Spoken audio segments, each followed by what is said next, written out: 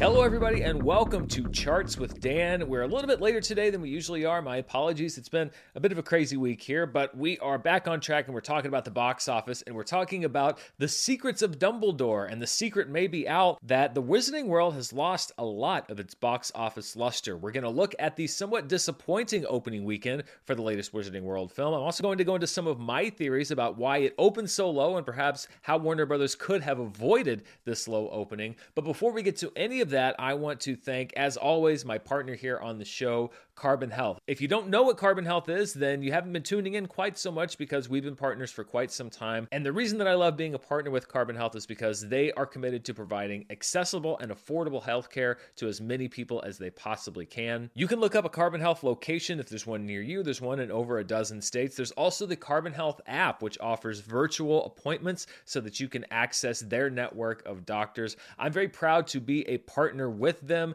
because I really do feel like they're committed to providing better healthcare to everyone that they possibly can. So thank you, as always, to Carbon Health for their support and their partnership here on the show. Let's look at the box office top 5 for this past weekend. And as I mentioned, Fantastic Beasts: The Secrets of Dumbledore is number 1, but it is sort of an empty number 1 victory. It actually came in lower than the estimates yesterday. And that's unusual because, if anything, the estimates from a studio will usually maybe undercount it so you don't have to say like, oh, the movie made less than we thought it would. But that was actually the case kind of across the board yesterday. Easter Sunday here and around the world wasn't exactly a very strong movie-going day, or not as strong as many had anticipated. So it comes in at $42.1 million. That is the lowest opening in the history of the Wizarding World franchise, which encompasses the Harry Potter films as well as the Fantastic Beasts films. There's a lot to break down going into these numbers, but let's look first of all at happier times. These are the top 5 Wizarding World openings, so you kind of know how far Fantastic Beasts has fallen. Number 1 is, and these are domestic numbers, number 1 is Harry Potter and the Deathly Hallows Part 2, which at that time set the record for the highest opening weekend gross of all time with just under $170 million. Then you have Harry Potter and the Deathly Hallows Part 1, followed by Harry Potter and the Goblet of Fire, Harry Potter and the Prisoner of Azkaban, and then the OG Harry Potter film, Harry Potter and the Sorcerer's Stone, with just over $90 million at number 5. By the way, in case you didn't notice, All My Movies is back. It's my podcast, and I did a special preview episode that came out last week that was all about Harry Potter and the Sorcerer's Stone. If you want to watch that and listen to it, it's right up there in the little corner thing. You can click that. I'm very happy to have All My Movies back, and you can get an exclusive preview about what's to come on that show. You know me, and you know that I don't like to just let sleeping dogs lie when it comes to box office over many years, so let's look at the Wizarding World openings when it comes to adjusted for inflation numbers, and that changes things up a little bit. Harry Potter and the Deathly Hallows Part 2 still lands in the number 1 spot. When you adjust that for inflation, it's just under $200 million at the opening weekend box office. Harry Potter and the Goblet of Fire then comes in at number 2 with $144 million adjusted, followed by Harry Potter and the Sorcerer's Stone with $143 million. Harry Potter and the Deathly Hallows Part 1 still makes the list with $142.7 million.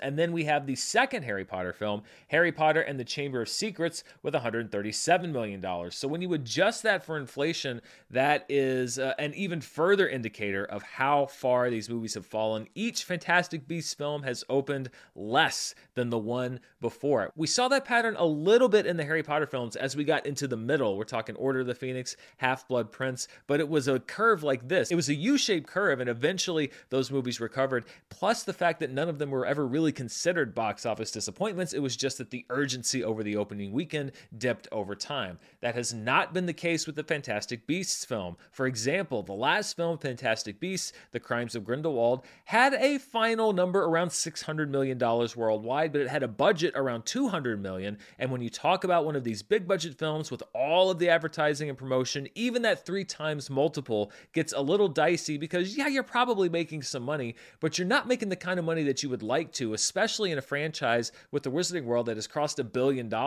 on more than one occasion. So why did Fantastic Beasts: The Secrets of Dumbledore open so low? Well, the answer partially, I think, lies in who was actually going to the movies this weekend to see it. So what I did was I pulled the demographic data for both gender and age for not just The Secrets of Dumbledore, but 2 big openers in the last several weeks, The Batman and Sonic the Hedgehog 2. And these are not apples to apples comparisons, but it's just a general idea of what the audience looked like. First of all, there in blue is the 18 to 34 demo. You see 62% of the audience for the Batman was in that 18 to 34 demographic. Only 46% for Sonic the Hedgehog 2, but that's because a large number of the audience were kids that were under 18. And then you have 57% of the demographic for the Secrets of Dumbledore. So we don't have a huge disparity as far as the 18 to 34 demographic, although the exit results for the Secrets of Dumbledore indicate that the audience that was not in that 18 to 34 demographic was largely older and not younger.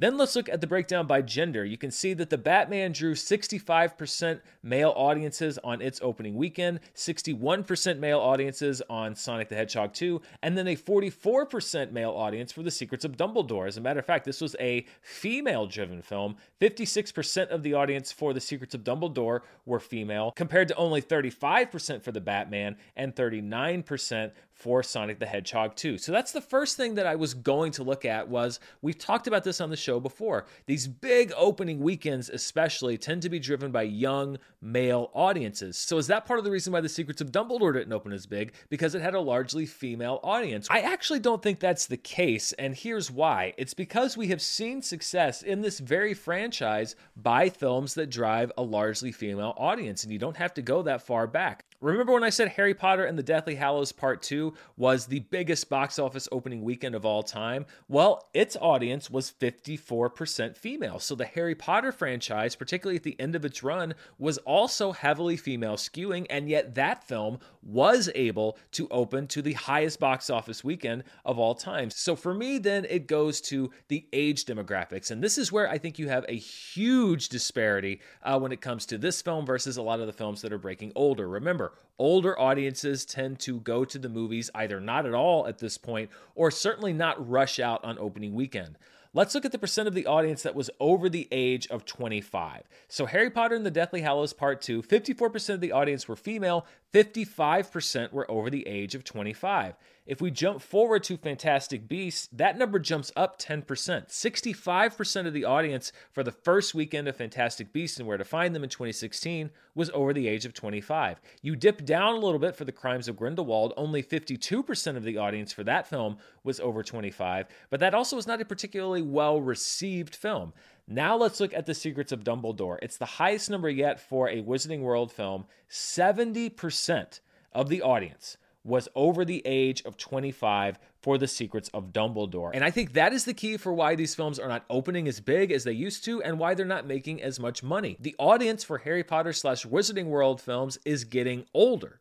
And it doesn't seem like they're recruiting a younger audience to replace those that are not going to the movies as much, that may have lost interest in the franchise over time, because it happens. Usually you see with the Marvel films, etc., you have older fans, people like me that were around during the Sam Raimi Spider-Man days, who all rushed out to the theater the first weekend to see that, and then over time you replace them with the people that are fans of the Tom Holland Spider-Man or the Andrew Garfield Spider-Man that will then go in and still rush out to the theaters, plus building on this legacy fandom with people that are older than them. What I think we're seeing here with the Wizarding World fandom is that you're not bringing in new people, and I think part of it may be because you're going backwards in time and you're focusing on the older characters like Dumbledore and like Grindelwald and even Newt Scamander. None of them are school-age characters. They're all adult characters, and that doesn't mean that young kids don't like movies about adults. Most of the Avengers, for example, are adults, but I think what it means is you're not really getting that new, younger audience when it comes to these stories. And my guess is that there's probably an analyst or two over at Warner Brothers that is very frustrated because, it just took me an afternoon of looking at these numbers and saying like, well, that's what the issue is. The reason that you're not having huge openings is because your audience is older. That's generally how it works. And I'm not saying also that you can't make films for older audiences. But I think what you do have to do if you're in charge of the Wizarding World is to look at the returns. Look at what happened with Crimes of Grindelwald. Look at the audience, which is, again, largely female, skewing older, not quite as old as Fantastic Beasts, but skewing older. And Fantastic Beasts made good money, but not quote-unquote Harry Potter money. Honestly, I think there should have been someone at Warner Brothers in a power position that should have looked at these numbers and said, okay, we need to do one of two things. We need to alter this storytelling to make it appeal more to a younger audience so we can try to boost these numbers up and really bring out the young audience, particularly on the opening weekend, or we can adjust our budgeting. We can say, hey, let's not make this movie for $200 million. Let's make this movie for $100 million or $150 million, because that's the other thing. These Fantastic Beasts films have all had the budgets of Harry Potter movies, around $200 million.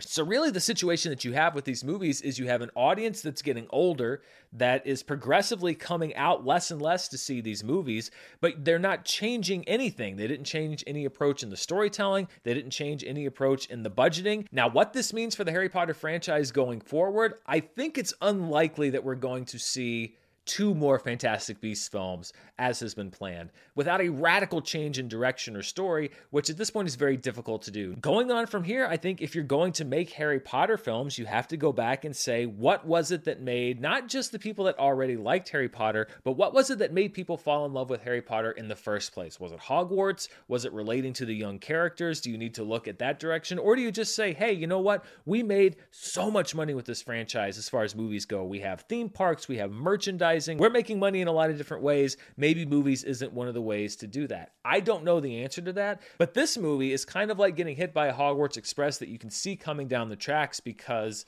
all of this data was trending in the direction in which it went. And it seems like everybody knew what the problems with these movies were, but the changes they did weren't quite drastic enough. Looking at the rest of the box office weekend, Sonic the Hedgehog 2 in its second week dropping 59%, which is actually for a family film a little steeper than I would have anticipated. I think this also just kind of points to a general decline in audience going over the weekend. Maybe a lot of people spending time with their families, particularly yesterday. $29.3 million.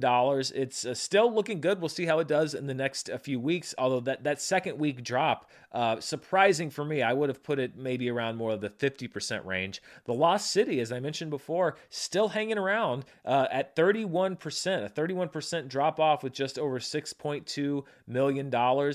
Adding a lot of theaters and a little bit of business was Everything Everywhere All at Once. In its fourth week, it jumps into the top 5. It actually was plus 2% from last week. That's because it jumped into full wide release over 2,000 theaters with a $6.1 million take. So that's one of those movies that has gone from limited release to extremely wide release, and somewhat successfully a top 5 film. And then the Mark Wahlberg film Father Stew with $5.4 million, although that's a little deceptive because it actually opened on Wednesday. So its total probably would have been in the number 3-ish area if it had actually opened on Friday. It just got that extra day, 2 days jump on the box office. So that is your top 5. The Batman exiting the top 5, Morbius exiting the top 5 in just its third weekend. So that movie's a steep decline continues. Looking at the road to recovery, last week we were saying, hey, this might be able to take an uptick if Fantastic Beasts does well. Well, it didn't do well, and so we saw a dip in the box office, which, as you can see, this time of year is very common. Now, we are coming up in about 2 weeks on a huge spike because we have Doctor Strange in the Multiverse of Madness. We'll see if that weekend can spike above the average of around $200 million that we see in that late April, early May Marvel movie opening weekend. So when we look back on the spring, we had a big bump with the Batman. We had a nice bump with Sonic the Hedgehog 2 and a couple of nice hits there in the middle. But the next big box office bump that we're looking for is Doctor Strange in the Multiverse of Madness. And then, of course, some big high-profile movies opening this summer, including Top Gun Maverick, the new Jurassic World movie, etc. When we look at the box office market share, again, this is not something that I think that Warner Brothers would have preferred coming out of this weekend, because their market share actually does not change. Despite opening a movie at number 1, they still maintain 25% of the yearly market share. That's partially because Paramount, due to the sustained success of both The Lost City and Sonic the Hedgehog 2, was able to pick up 2% market share over the weekend. Disney, Fox, and Universal losing a couple of percentage points there. But, you would think if you were a Warner Brothers executive and you have a Wizarding World film open, that you may be able to grab some of that market share away from the other studios. Not the case. It stays exactly where it was last week because it was offset by the successes that other studios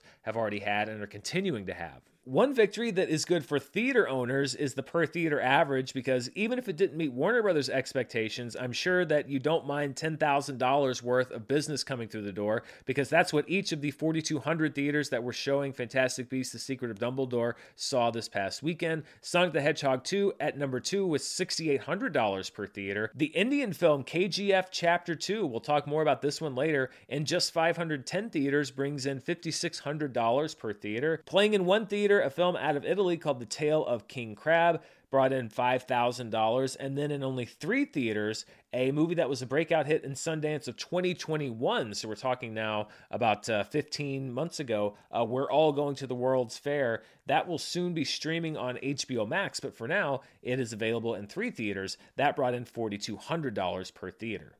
Looking at the films that were in limited release, so these are movies that are in 1,000 theaters or fewer, KGF Chapter 2 was number 1, bringing in a very strong number, $2.8, almost $2.9 million in just over 500 theaters. So we continue to see the targeted success of Indian cinema, specific theaters knowing when and where to program these films to very good results for them. Another film out of India, Beast, in just 368 theaters, posts $430,000. The Karen Gillan film Duel, which came out of this year's Sundance Film Festival, posted $118,000 in 157 theaters. The 25th anniversary of Selena, which topped the limited release chart last week, is at number 4 this week with $42,000 in 100 theaters. And the documentary Waterman in 42 theaters stays on the chart with just over $40,000 per theater. Looking at the top 10 grossers this year in limited release, we have BTS Permission to Dance that stays at number 1. Cyrano is at number 2, followed by The Worst Person in the World. They've pretty much wrapped up their box office runs. But you see a KGF Chapter 2 in just its first week, debuting at number 4 on the chart with $2.8 million, so it can make a strong play to be a second place contender behind Cyrano. Uma drops 1 spot to number 6. Radhashyam drops 1 to number 7. The 2022 Oscar shorts dropped to number 8. The Kashmir Files dropped to 9.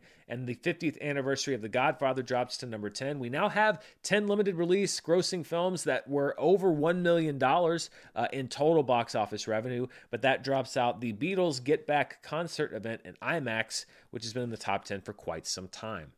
Before we move on, I want to thank today's sponsor, and it's a new sponsor to the show, and that is Storyworth. Mother's Day is coming up, and if you know anything about me, you know that I have a very close relationship with my mom. She raised me as a single mother, and of course we've talked a lot over the years, but there's always something else that you can learn, and that's something that I think you learn as you get older, as your family members begin to share more about their lives, is there are stories and sides of their lives that you've never heard about. Well, I've been lucky enough to start collecting those stories now with Storyworth, and here's how it works. Every week I set it up so that they will email my mom a question, and I can choose the question that they send. This week I'm asking my mom about her memories of the moon landing, because that's obviously an event that I have no memory of whatsoever. After 1 year, Storyworth is going to compile all of these memories about my mom's life, along with any photos or anything else that she provides, put them into one book, and then send it to us as a keepsake to have over the years. I'm just at the beginning of this process, and I was actually going through yesterday setting the questions for the next several weeks, and it's so much fun because you can go through this database and say,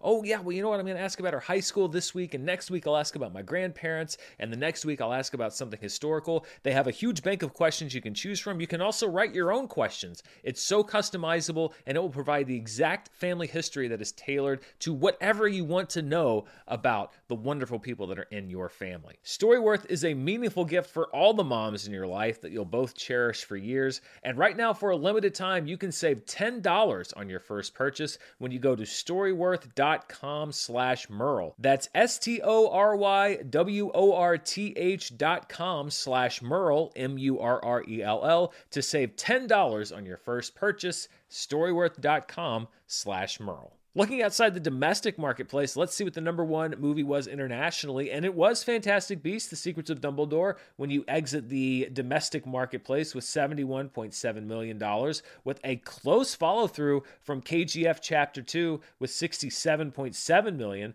followed by Sonic the Hedgehog 2 at $25 million, Beast with a reported $17.8 million, although you see that asterisk there. I cannot confirm that total, and a lot of folks have brought this up, and it's all I can say is that I do my best. Indian box office data is very hard to come by. There are prints that circulate in multiple languages, so if there is a number that I can report, I will report that number, whether I can confirm it or not, if I can find a reliable source, at least one behind it. But I also have to ask for some patience, and a lot of folks that watch the show are very big fans of Indian cinema, and I think that's wonderful. I would just ask for your patience because, I really am doing my best to report the numbers that I get when I get them. It's just not always on the day after these big opening weekends worldwide. Wrapping out the international chart is The Lost City with $10.1 million. So when you take the international numbers, you smash them together with the domestic numbers, you get the worldwide box office. And Fantastic Beasts: The Secrets of Dumbledore has a $114.7 million weekend. It's not its opening weekend. It's been in several markets, including China, where it didn't do particularly well already. We'll see what its global total is. KGF Chapter 2 has a $70 million worldwide weekend, followed by Sonic the Hedgehog 3. Beast, again, an unconfirmed total at around $18.1 million, and The Lost City at $16.6 million. When we look at the 2022 charts overall, domestically, The Batman remains the number one film easily with over $365 million. Probably Doctor Strange will be the first thing that could even broach that. Uncharted is at number 2 with $145 million. Sonic the Hedgehog 2 climbs up to number 3 and becomes the third film of 2022 to cross the $100 million mark domestically. It's now made nearly $120 million. That drops Scream down to number 4. The Lost City remains at number 5. Morbius jumps up 2 spots to number 6, although I don't know how much more it's going to jump up. I think it's going to start dropping down pretty soon.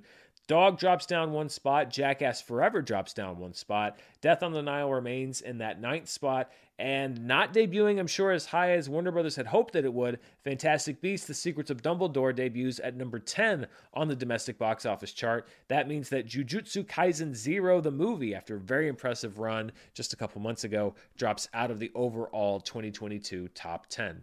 Looking at the worldwide box office numbers, The Batman is number 1 worldwide as well. It has now broached the $750 million mark globally, followed by The Battle at Lake Changjin 2, Too Cool to Kill at number 3, Uncharted at number 4, getting close to that $400 million mark. Sonic the Hedgehog 2 jumps up 2 spots to number 5 at $231 million. That drops Nice View down 1 spot to number 6.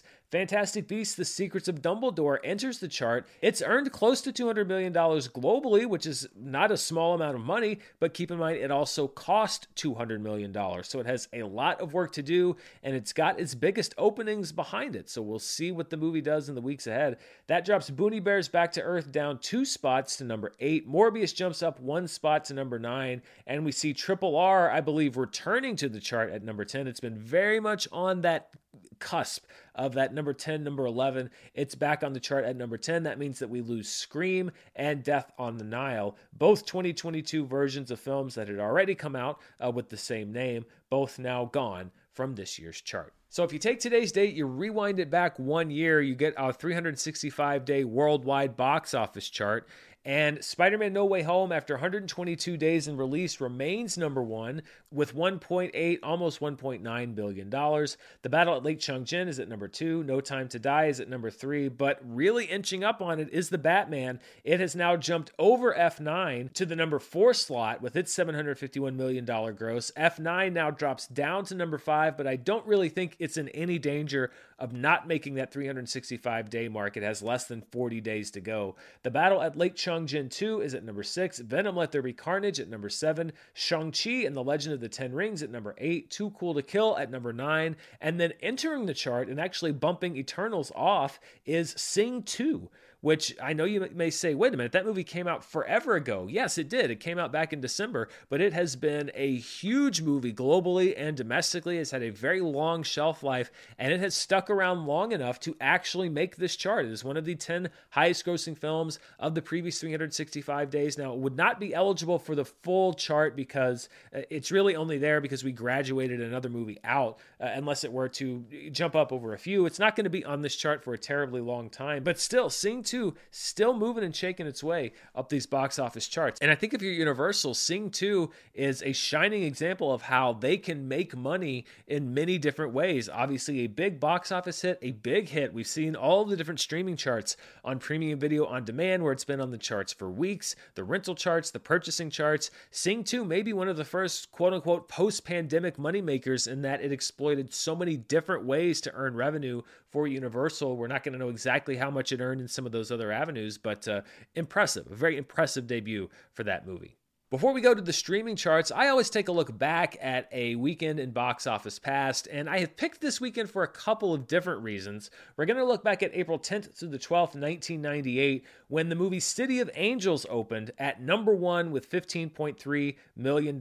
Just the week prior, Lost in Space had dethroned Titanic for the first time in several weeks, but City of Angels then became the new box office champ the next weekend, and I picked that for a couple of reasons. Number one, Nicolas Cage has a movie coming out this weekend that I'll mention in just a bit that I'm very much looking forward to. So this was an example of Nicolas Cage's 1990s box office might. That late 90s Cage really was commanding those ticket sales. And also because this was directed by a director named Brad Silberling, who was reportedly, along with Chris Columbus, in line to direct Harry Potter and the Sorcerer's Stone. Chris Columbus ended up getting the job, but it would be interesting to see what would the Wizarding World franchise have looked like if the director of City of Angels, Brad Silberling, had gotten the director's job. We'll never know. As I mentioned, Lost in Space, which had just bumped off Titanic, was barely in number 2 with $13.3 million. Titanic, in its 17th week, was at number 3 with $8.5 million. And then 2 new movies opening. Species 2, because we just didn't really say enough with that first Species film, opened at number 4 with $7.2 million.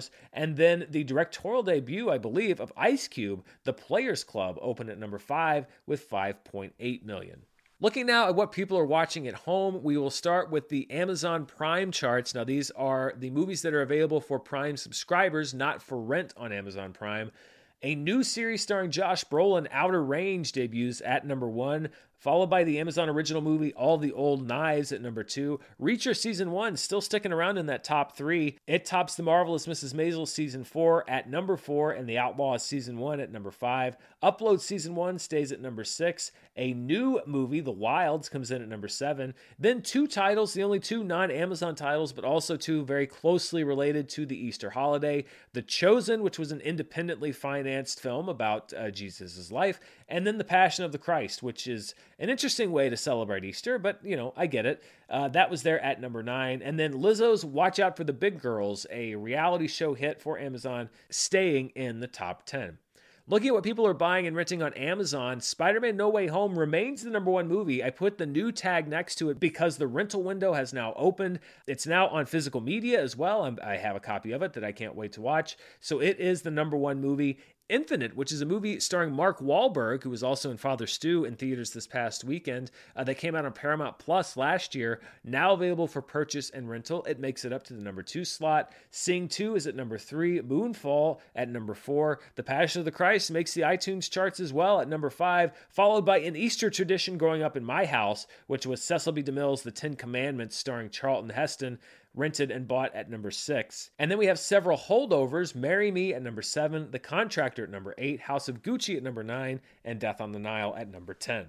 And before we go, let's look at the Netflix charts. These are the Merle metrics that I come up with. I basically measure this by potential finished views. And after 2 weeks on top, Bridgerton is not at number 1. It is instead a Netflix movie called The In-Between with a potential finished view number of 13.9, meaning 13.9 million users could conceivably have finished that movie when you look at hours watched versus the length of it. Very interesting thing about The In-Between, though, is it is on Netflix in almost everywhere in the world except for the United States. It was released on Paramount Plus in the US earlier this year, so this is a number 1 Netflix program that is driven largely by Netflix accounts that are not United States. Of course, that's a lot of other countries, but that's very rare that you see something that is solely out of the domestic marketplace at number 1.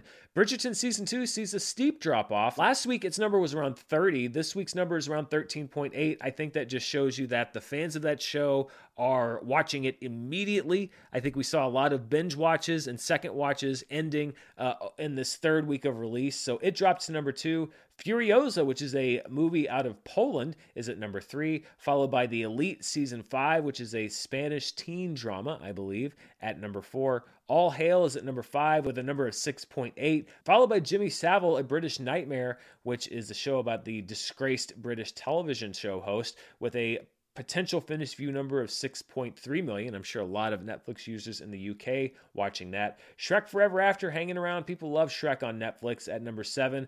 6.2 million more potential finished views for that movie. The Adam Project still hanging around. That was a big Netflix hit as far as numbers and driving viewership. I believe the 2 biggest weekends so far this year, even when you include Bridgerton, at number 8. Yaksa Ruthless Ops is at number 9. That's a film out of South Korea with a PFV number of 6. And then we have The Ultimatum Season 1, which is a new reality show right behind it with a PFV of 5.9. And actually numbers 5 through 10, all very close together. 6.8, 6.3, 6.2, 6.1, 6, and 5.9. I think that just means that there's no big Bridgerton type thing or Red Notice type thing that's sucking up the majority of the eyeballs on Netflix. So things kind of scatter around. We see this pattern a lot with Netflix in particular. And that wraps it up for this week. As I mentioned, it is a very busy week coming up this weekend. We have 2 of my most anticipated movies of 2022 opening on the same weekend. One of them is Robert Eggers' new film, The Northman, which I cannot wait to see. The other one, as I mentioned, starring Nicolas Cage and Pedro Pascal, The Unbearable Weight of Massive Talent. There are great reviews and buzz on both of these movies from what I've seen. I try not to plug into it too much. I'll be doing a double feature of these films on Thursday. It's going to wrap up late Thursday night, so you can probably look for reviews of both of those movies on Friday. Also opening in wide release, and man, they are marketing the crap out of this movie. It's been available in some international markets for several weeks now, but the animated film The Bad Guys, if I get a chance to see it this weekend, I may also check that out. Opening in limited release, and it's been open in other markets around the world, is Petite Maman, which is the follow-up from Céline Sciamma to Portrait of a Lady on Fire, which was one of my absolute favorite movies of, I think, 2019. I don't even remember which movies were which. Maybe it was 2020. I just know that it was a wonderful film. I didn't see it before I did my top 10 list for that particular year, and that would have been very near the top. So I'm definitely going to be trying to seek that out if it's playing near me. Also, a couple of other films that are opening in limited release. The Duke, which is the final film from director Roger Michell. He did Notting Hill. He did Venus with Peter O'Toole. Sadly, he passed away last year. That is a film starring Helen Mirren and Jim Broadbent. A film from Iran called Hit the Road, which has gotten a lot of really positive reviews, is also opening in limited release. And then, we saw earlier on the limited release charts that BTS has the highest limited release theatrical event of the year. Well, we have another K-pop band coming to theaters. It's a 2-night event, so it's April 20th, which would not be on the weekend charts, but would count for the overall charts, and April 23rd, which will count for the weekend charts. And that is from the K-pop band 17, Power of Love, the movie. I was looking up this band. It has 13 members. I mean, how do you even keep them straight? I guess I don't have the brains that young people do, but my goodness, I don't think I could keep 13 members of any kind of band straight, but apparently a lot of other people can, because Power of Love, the movie, will be hitting in special engagements this weekend. So we'll see if this is another K-pop band that can make a splash in limited release. Very interesting. That wraps things up here on the channel for today. There's a lot of stuff coming up this week. As I mentioned, I've got 2 movie reviews coming up for The Northman and The Unbearable Weight of Massive Talent. We'll see if I can get around to The Bad Guys. I also have my review of Moon Knight Episode 4. That'll be coming out on Wednesday morning. Also, Wednesday, believe it or not, is the 2-year anniversary of me launching this channel. So keep an eye out. I may do some kind of a special anniversary thing if I get a chance, just to celebrate. Keep your eyes on the socials and whatnot, and right here on the channel. Plus, you never know what else is going to come out. We've got so many things going on. Thor trailers coming out, Marvel movies getting scheduled, all kinds of fun stuff. If I see anything that tickles my fancy, I'll shoot out a video and you'll all get to watch it. Thanks so much for watching this video. I want to thank Storyworth and, of course, my partners at Carbon Health. I will be back very soon with more movie news, TV news, reviews, you name it. But until then, stay safe. Bye.